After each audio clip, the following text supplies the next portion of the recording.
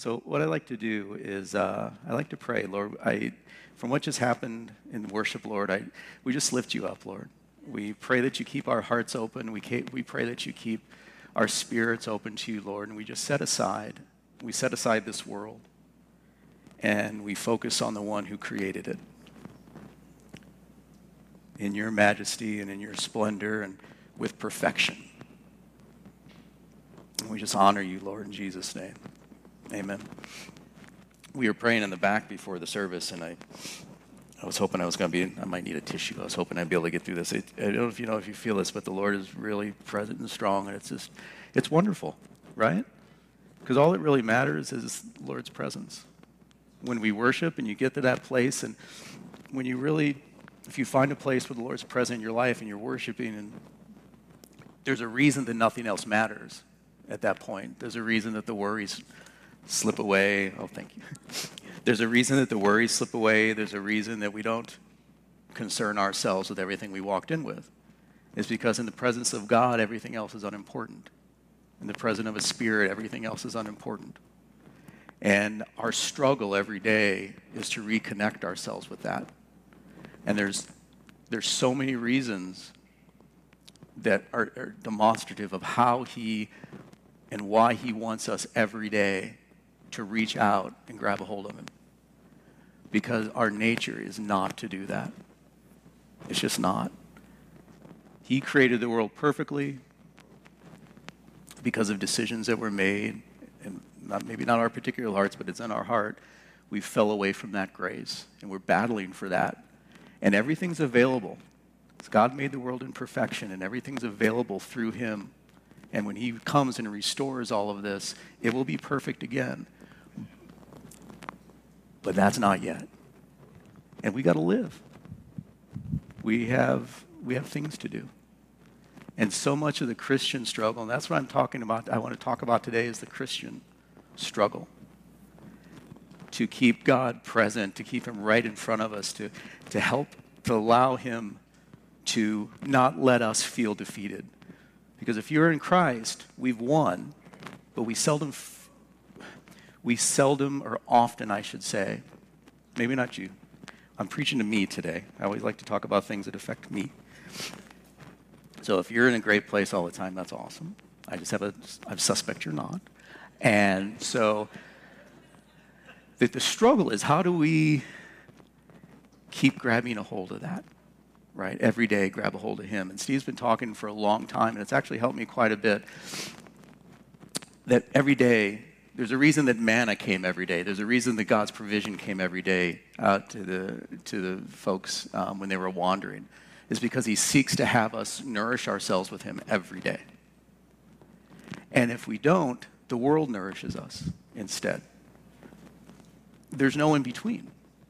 We like to think there is. We've lived in a society for a very long time that's very comfortable. And all that comfort is fine.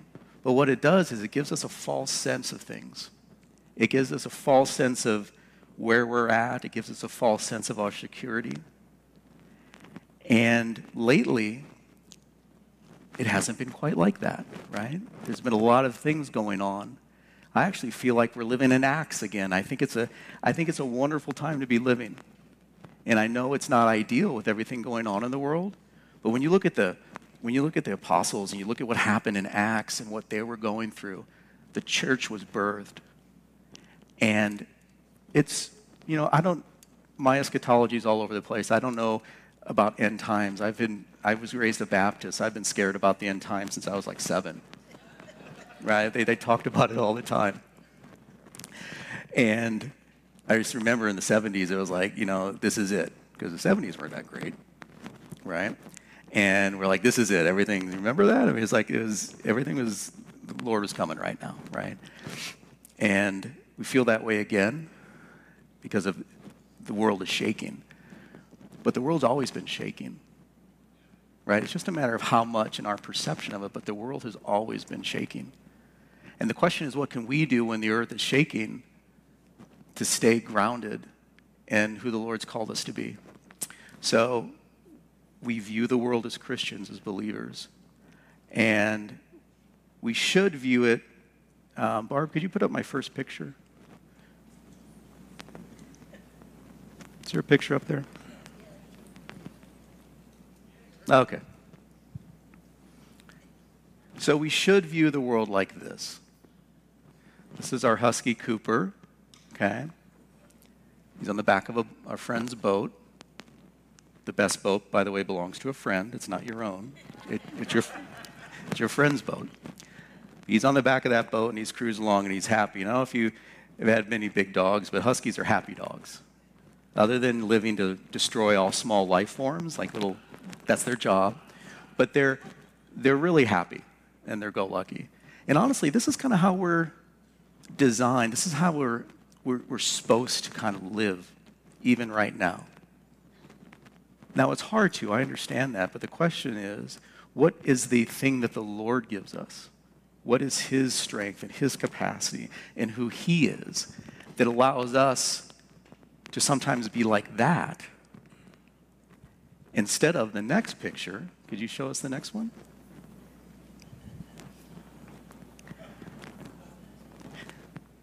So this is Emma. And that's how Emma sees the world. I mean, she's a really nice dog. She's a guard dog. She sees the world as something to, like, guard against, right? And we do have to guard our hearts and things like that. But that's kind of how Emma views the world. That's how a lot of us view the world. I mean, that's how I kind of look at it, too. We have to guard ourselves against it, right? We're looking at everything that's going on, and we're suspicious of it because there's reasons to be suspicious of it, right? There's a lot of bad stuff going on. And that's kind of how we review the world. So we want to try to see what we can do to get back to that first part. Because it's the first part that brings glory to God, right? We're not meant to, living a good life and a joyful life and living in Christ isn't supposed to be a job. He doesn't judge us on it. He just wants the best for us. Jesus loves us either way, anyway. Whether we're depressed right now or overly happy or going through things, Jesus loves us completely, wholly, all the time. And what He wants is He's not looking for us to act like we can get along. He's not looking for us to act like we've got this. Because we don't got it, just to let you know, okay? Because as soon as you think you got it, what happens? He shows you something else you don't got, right? Is there anyone that got to the end of what they got? You know, like you haven't got anything new from the Lord? And as believers, that's where He challenges us, right? And the reason He does that is so that we know that we don't got this. Because apart from Christ, we don't got this. And the way I grew up spiritually, like I said, I love the Southern Baptists. I just happen to grow up in that church, and they're great. But if you've grown up in a bit of a legalistic environment, you feel like you always have to perform. Like, if I'm not happy, it's evidence that I'm doing something wrong. And the fact is, if you're not happy right now, or you have fear, or the world's crushing down on you, it's not evidence of that at all. It's just evidence that Jesus isn't as present right now, and you're not, take that back, you're not aware of the presence of Christ as much as you could be at that given time. Because once you're in Christ, He's always with you, right? So if you're not feeling it right now, it's because something, there's a buffer in between. The Bible says that even right now that we see through like a fog or a mirror, stained glass, I forget what it says. Depends on your translation. But we don't see Christ. We can feel Him. We can experience Him. We get a portion of Him. But He's always there. And what we want to talk about and what we want to do is figure out how we can take this world that's crushing down upon us and come to a place where we have victory over it. So what does victory mean? It means that we aren't afraid. It means that we know the beginning from the end. It means that we acknowledge it. By the way, I work on Saturdays, so I spent all this time, and I even started with what I wrote down. But I won't go forever, I promise. Let's look at Jesus' prayer. Let's put up John 17:9. Okay.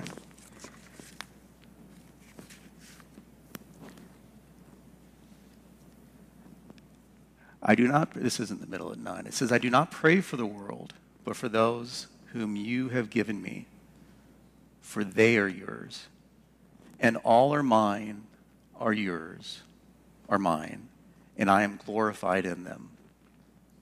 Now I am no longer in the world, but these are in the world, and I come to you, Holy Father. Keep through your name those who you have given me, that they may be one as we are. So Christ, at the end of his ministry, before the passion, before everything was happening, what was the focus of his prayer? It was you. Okay? Because we know that, because if you go just a little bit further, I think it's verse 20.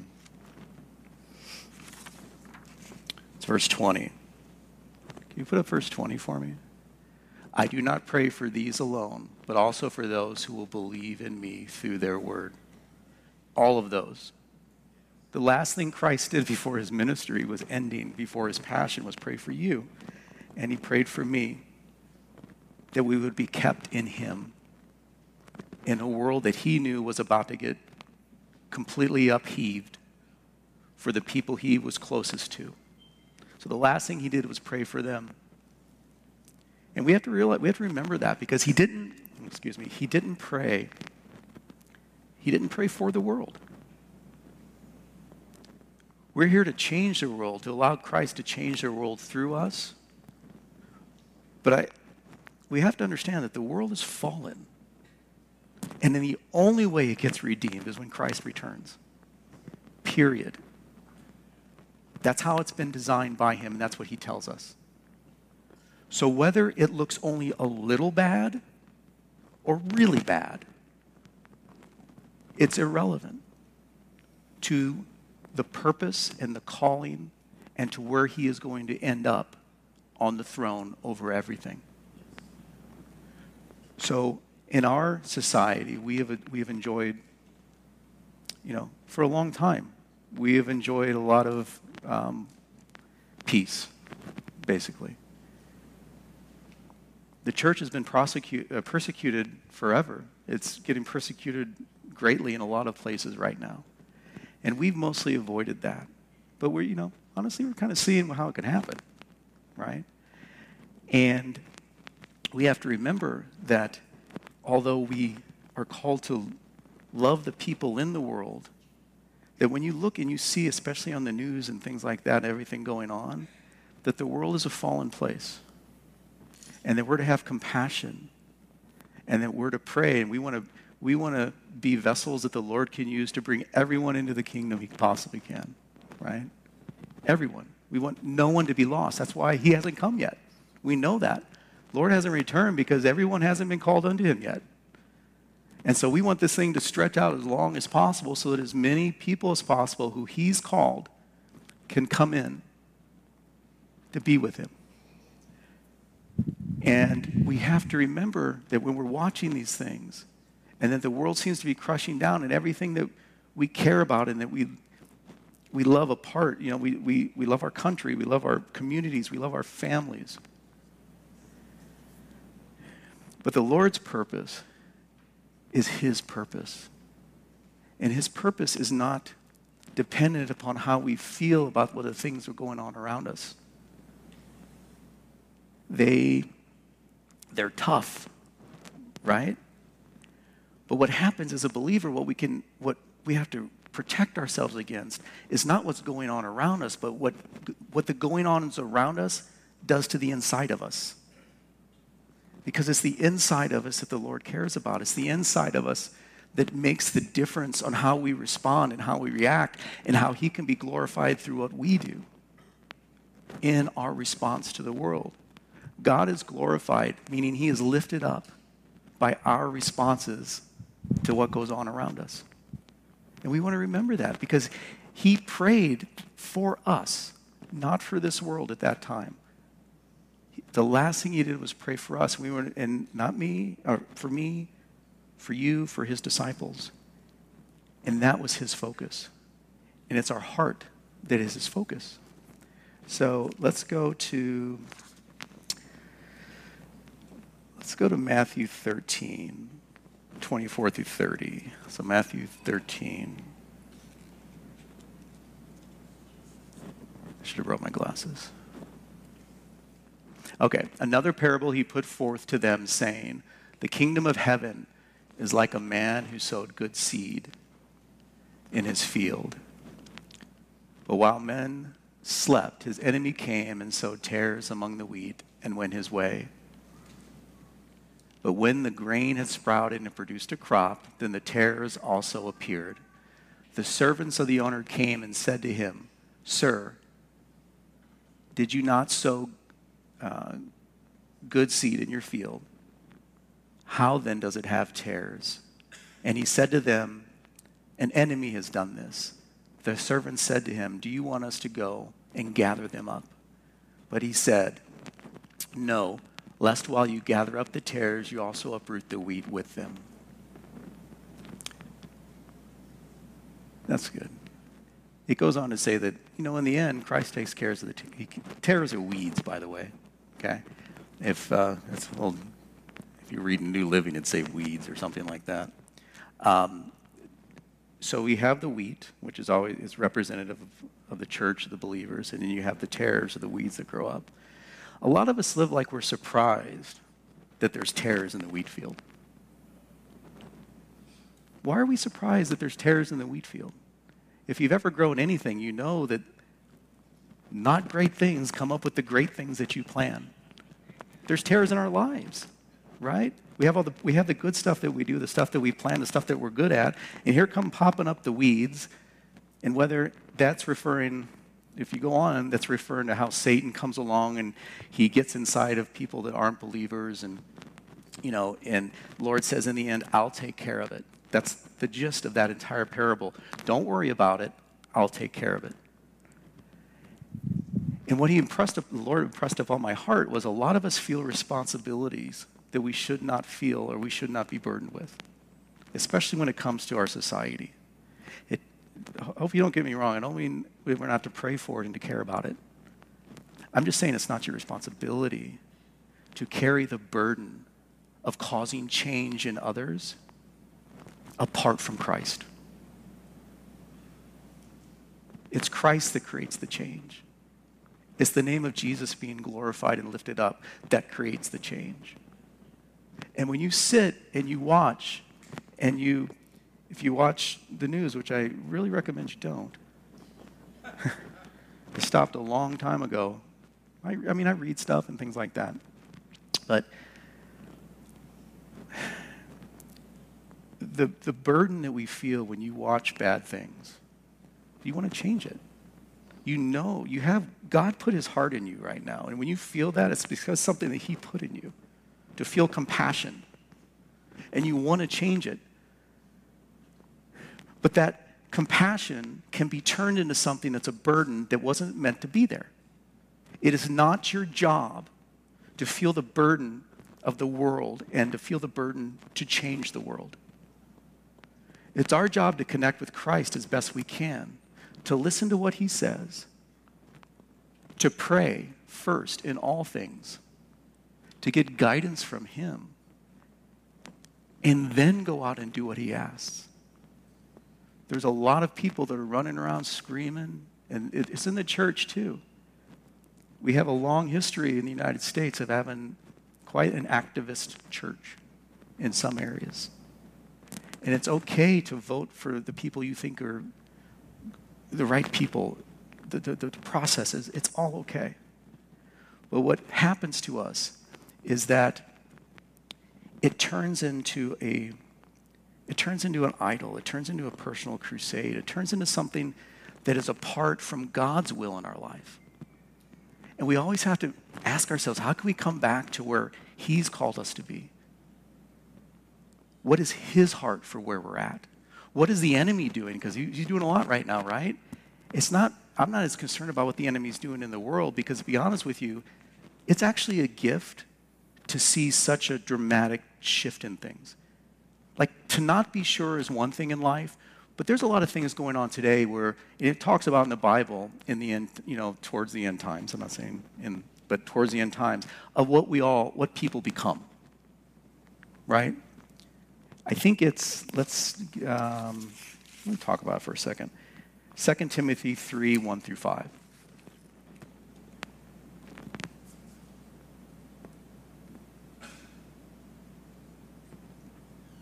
That was awkward. Okay. But know this is that in the last days, parallel times will come.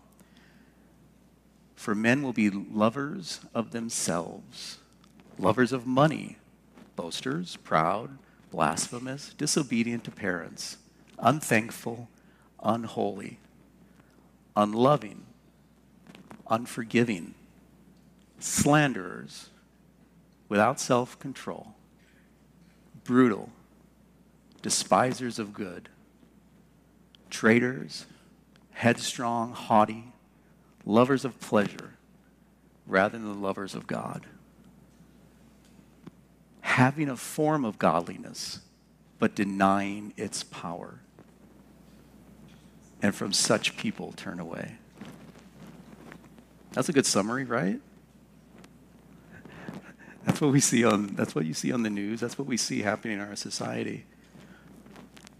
But in a way, it is a gift to see the separation. Because there's we're kind of moving into a time where your excuse that you were fooled isn't going to work so well. I mean, there's clearly a delineation happening between what the Lord has called us to be as a church and as people and what the world is calling people to be. There's a clear delineation. And you can even feel it because you're like, how can people believe that? How can they look at that? How can they be fooled like that? Someone I'm close to says that she wants people to wake up. So I thought when I was putting my sermon together today, it's not so I can talk to Jean without her having to talk back at me when I have an opinion about this. But someone I know says, I want people to wake up, right? I think a lot of people are awake. And I think a lot of people have already made their choice. I want the people that aren't awake, that don't know the Lord, to come to them, obviously. But we can't just assume that people are not making the decisions that they should be making because they're unaware. Because we know that as time goes on, we know that the nature of our flesh, the nature of who we are, is that we live in rebellion. We live in rebellion against God in every form. And that's why it's so hard for us to come to Him every day and to submit ourselves and be humble and say, Lord, it's you that makes me who I am. It's you who I depend upon. As Americans especially, we're fiercely independent. It's always kind of been the identity that we have. And we want to think that if we can just figure it out, and we can have the formula, that's what religion is, the formula, that we can just go ahead and do it apart from Him. And what He put on my heart was that it's that everyday relationship that Steve's been talking about every week. It's that everyday relationship where we come back and we get close to who He is every day. Because when you do it, the Lord is so faithful to lift you up. Because some days it doesn't feel like anything. But honestly, it's like eating well, right? So I've been in medical for like 20 years. I have a clinic. I've treated like 100,000 patients. And one of the things I've noticed is that you get people to come in and they'll ask you questions that they know the answers to. They just don't do. You guys have probably done this. You've gone to your doctor. You've asked them things that you knew the answer to. The internet's here. Everyone knows how to eat. Everyone knows that what you're not supposed to eat, right? Is there anyone here who doesn't know what you're supposed to eat?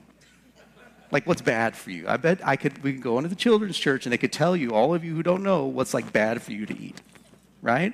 So we all know what we're supposed to do, but we tend not to do it. Or we do it a little bit. We want to compromise a little bit here and there, right? And so you tell a patient, okay, this is what you need to do. And I've had that discussion with tens of thousands of people, and I can tell you in a second whether they believe me or not whether they believe me. They know I'm telling the truth, whether they're going to do it or not, right? You can just tell the way people are whether they're going to do it or not. Like if you ask someone, have you been doing the exercises I recommended? the longer they pause, the more they're going to lie to you. I'm telling you. Because the people that are doing their exercises say it just like that. Yeah, I'm doing it. I'm doing it just, and someone's like, well, that means they're not doing it at all. Okay? So we know the answers. We just don't do what we should be doing. And that's where the relationship comes in. I've tried for so much of my life to do the Bible. And Steve talks about that all the time. We're not here to do the Bible. We're here to have a relationship with the person who does the Bible and who wrote it. Because it's the accusation. It's the constant feeling that we're inadequate. That's, in believers, that's what the enemy does. It makes you feel like you're not worthy to be wherever you are to do one more thing. Wherever you are right now, the enemy is talking to you and he's telling you that you're not worthy to do the next thing that you're supposed to be doing.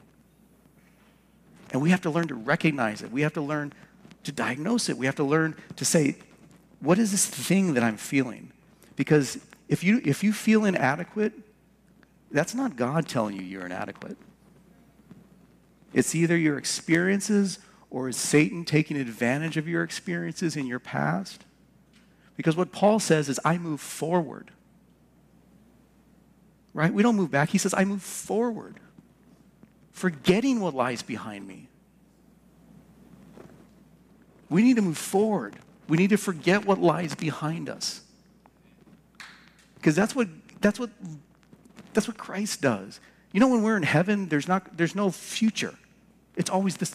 Think about this. When we go to heaven, when Christ restores his church and we live for eternity, what are you going to care about what happens next week? Right? Because you're here. You're present. That's how Christ views us.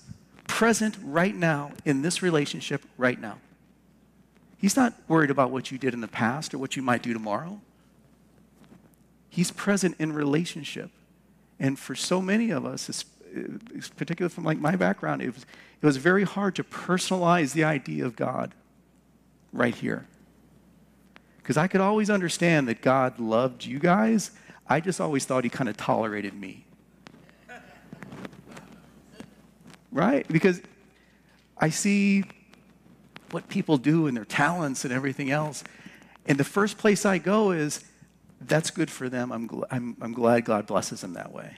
And what's the next place you go to? Well, I don't know if I could do that. I don't know if that I would be. And it's the self-doubt and it's the accusation that comes in. What the Lord wants us to know, especially as believers, is that you are not defeated by this world. This world has been defeated. The power and the principalities of this world have been defeated at Calvary 2,000 years ago. So whatever you're looking at, whatever you're seeing on TV, it has been defeated. Christ has been lifted up, right? So there is no principality, no power, no stronghold, no dominion that is not under the feet of Christ. And it has been under the feet of Christ for 2,000 years. And when you accepted Christ into your heart, you became one with him and he became one with you. And that means it's under your feet too. And we forget it. It's like eating. We know what we're supposed to do, but we forget. Because it feels good. It feeds our soul. Because our soul likes angst. I don't know if you're so. We like angst. We like gossip. We like all this souly stuff, right? We want to hear. You hear about your relative that's doing great, or your friend. I just saw a bunch of friends of mine that I hadn't seen in like 20 years. They're all really successful. I'm like, wow, they're really successful. And that's like the first place I go. They're like more successful than me, maybe, or what's going on. The grass is always greener. That's where our soul always goes. But that's not where we're called to go. Christ has established himself. And just because the world doesn't agree with that yet, it will. You understand? The world has no choice but to fall into line, into agreement with what Christ has already established. We need to stop thinking when we watch the news and when we see everything going on around us that in some way it's not going to get better. Because it might not get better tomorrow, but it's going to get better. Right?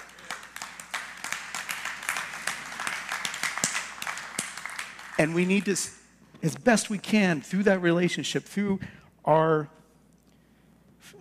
understanding what God, the Lord wants for us personally, we need to recognize what he has accomplished and stop minimizing it.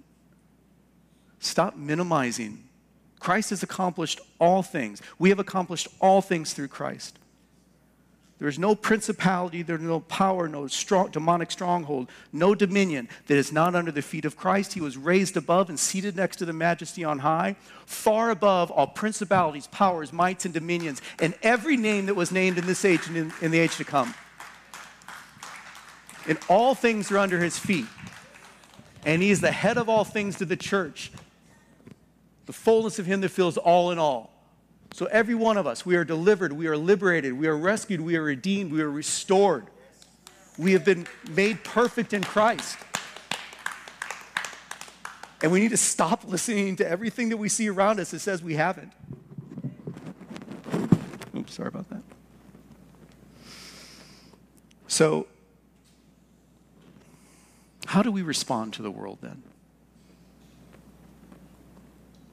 Do you yell at the television? Come on. Who talks to the TV? I knew it was you. I knew. It's the guys. It's all those guys at a certain age. We all talk to the TV, right? So, the response that we have to the world right now is only rooted in one or two places. And it all goes back to the garden.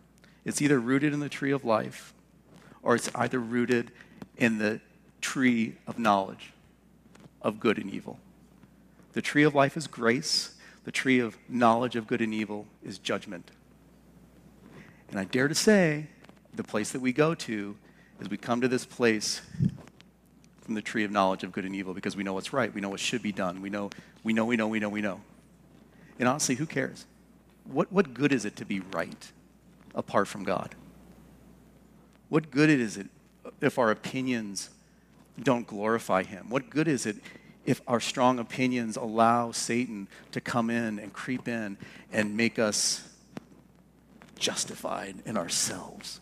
Because that's what it is. Strong opinion is your own justification in your own self instead of a justification through Christ. Because Christ did not come to judge the world, but by him, through it, to save the world through him. Right? So, you have these two trees, and you can't hug two trees at one time. You can't, they're not together. They're big trees. We cannot sit here hugging the tree of life and at the same time hug the tree of knowledge of good and evil. So what do? You got to pick a tree. And our soul tells us that we want to pick the knowledge of good and evil. And what we want to do through Christ and through our relationship is to see what his heart is and to see what he's doing through relationship.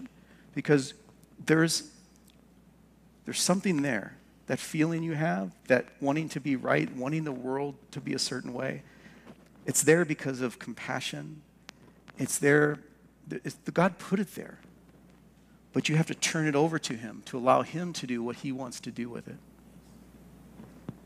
And if we can do anything, it is to allow the Lord to move forward to the end that he's going to end up anyway. And to co-labor with him in those things. Not to complain about those things. Not to have angst about those things. Not to argue with our friends and our family and to argue with the world about those things. Christ lived in a fallen world. He lived under brutal Roman rule. He lived under even a more oppressive religious state under the Roman rule. And his concern was for people, always. You never hear him complaining about Rome. He said, give to Caesar what is Caesar's. Do you think Jesus, when he was here, cared about Rome? Like what the Romans were doing right then? The disciples sure did, because he thought he was coming to defeat the Romans for them, right? But he lived under oppressive rule. And what he cared about was people and the hearts of people. Someone was brought to him in adultery. He didn't care about the adultery. He cared about the heart of the adulterer. Whatever our soul, especially in today's world, tells us to do, it's like that old Seinfeld episode where George decided every decision he ever made was wrong. So we started to do the complete opposite all the time. Maybe he got successful, right? That's like my soul apart from Christ makes every wrong decision. It has every wrong feeling. So whatever I'm feeling, a lot of times I'm like, well, it's probably just the opposite of that. It's like when people, it's the same thing. Someone is angry towards you. What's our first response? Is anger back. To meet like with like. And if there's one thing Jesus Christ did on this earth was he did not meet like with like. He met like with eternity. They don't compare. Not at all. That's what Christ did. He came and met like with an eternal plan that has already been established, and that has already been completed. We just need to be reminded every day through relationship that it's been completed. So when we go out and we go forth now, the rest of this week, the reason we get together like this is so that we can keep reminding ourselves. And we're not, it's not a false platitude. We're not kidding ourselves when we say all is well. Because all is well. You hear? Say it, all is well. All is well. One more time. All is well. All is well. All is well. All is well. You didn't say it, but I'll talk to you afterwards. We're all injured, and we all need to keep moving forward. We all have the cross that we carry. We all need to keep moving forward. Stop complaining. If you're going to complain, complain in prayer, and then praise God afterwards. Praise Him first, then complain, praise Him again. It's okay to complain. Just do it to God. Your spouse doesn't want to. No, I can't say that. It's okay, but the people around you want to hear. Yes, they want to hear what's on your heart, but the truth is that all is well. If you walk out of here today, just remember that. Or when you walk out, not if. When you walk out of here today, all is well. And I'm not saying that because I'm optimistic. Optimism is irrelevant. What is relevant is the truth.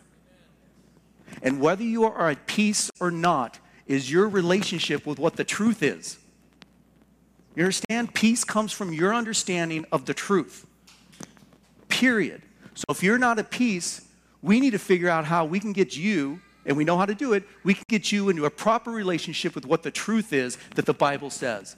Because when you know the truth, you are at peace. Because to not be at peace denies what the truth is, that Christ has established His kingdom, and He will establish His kingdom. It's already done, and it's already happening. Isn't that exciting? He's established His kingdom. The truth is, we get peace by recognizing what the truth is. So what we're going to do is we're going to pray. And what I want to pray about is that our understanding individually, aside in part and in relationship with Christ, that we come to a proper understanding of what the truth is. That Christ died, and He was raised again, and He is seated next to the Father in the heavenlies. He's going to return. He's provided for us the Holy Spirit. He's in relationship with us right now, whether you feel it or not. We just need to set aside our feelings and start recognizing what the truth is. And the truth comes from our relationship. Good? Yeah? Okay. So let's all stand up.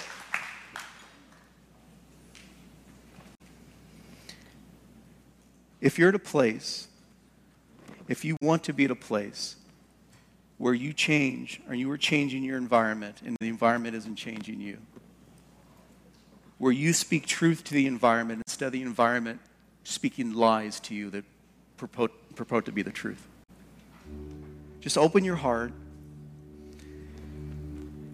And what we want to do is we want to come with an honest heart, right? That's what God, all he wants. He wants an honest heart. Where you at? He knows where you're at. He wants you to tell him where you're at. So you just acknowledge it. You don't have to put on a fake smile. You don't. He's not asking for you to pretend to be something that you're not. So we come to him with a true heart. And we say to the accuser that the blood of Christ is enough. So wherever you're feeling accused, we just call out to Christ and we thank you, Lord, that your blood sprinkles our conscience and it covers all accusation. Accusation is gone.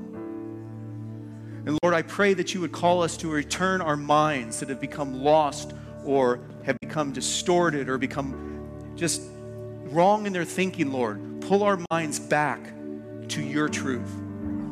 Bring to mind scriptures and the truth of scriptures, because it's the scriptures that erode lies. It's the scriptures that displace the false traditions of man. It's the scriptures that establish us in the work of Christ.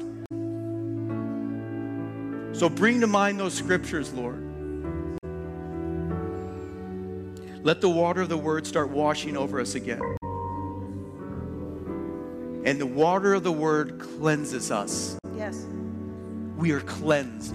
The water of the word cleanses us in Jesus' name. And knowing our lives and knowing where we are and knowing what we've accomplished, it is our confession of hope in Christ. He is our confession of hope. He is our confession of hope. That it's irrelevant where we are. It only matters where he is. Because if we acknowledge the truth, we are seated where he is. And the confession of our hope is that Jesus has healed all. He has saved all. He's delivered all. He's provided for all. That is the confession of our hope, and it's the truth. So Lord, we lift up our confession of hope in you. And we say that we embrace you. We embrace our relationship with you, Lord. We pray that you would pull us. Let us take the next step with you. Where we have wandered, Lord, we come back. Where we have disagreed, we come back. Where we have any way questioned your faithfulness, we come back. Because it's by faith that we're justified, Lord. It's by faith in you we're made righteous. We're made sons. We're made daughters. We've received redemption. It is by your blood. The forgiveness of sins and abundance of grace extends to all of us in Jesus' name. So salvation is of God, and we freely receive it given to us in Jesus' name. That we are more than conquerors in Christ. And if we have to scream it from the rooftops or in our bedroom every morning, we're going to do it. Yes, Lord. Right? We are more than conquerors in Christ. We are more than conquerors in Christ. That's who we are. And we praise you, Lord. We lift up your name. We lift up your holy name. That you will be proclaimed in all things and justified in all things. That the name of Jesus is made alive in me, in you, in our families, in our friends, in the lost, and in this world. The name of Jesus is made alive this day and every day. So wash us, Lord. Wash us. Wash me. We open ourselves to you, and all it takes is a desire, because he does all the rest. It takes a desire. And we take that desire and we say that we live for you, that you have established all things. And if there's anyone here that doesn't know Christ, this is the time to know him. If you've never accepted him in your heart, if you If you're not sure, if you don't know if you've been saved or not, the Bible, it's super easy because we're not smart, so Lord kept it easy for us, right? You believe in your heart that Jesus is Lord, you confess with your mouth that Christ raised him from the dead, and you are saved. Does anyone want to get saved that's not saved? If you want to, just lift up your hand. I think Lord, we thank you for this day. And we bless you. And we love you. And we are excited about the future. In Jesus' name, amen.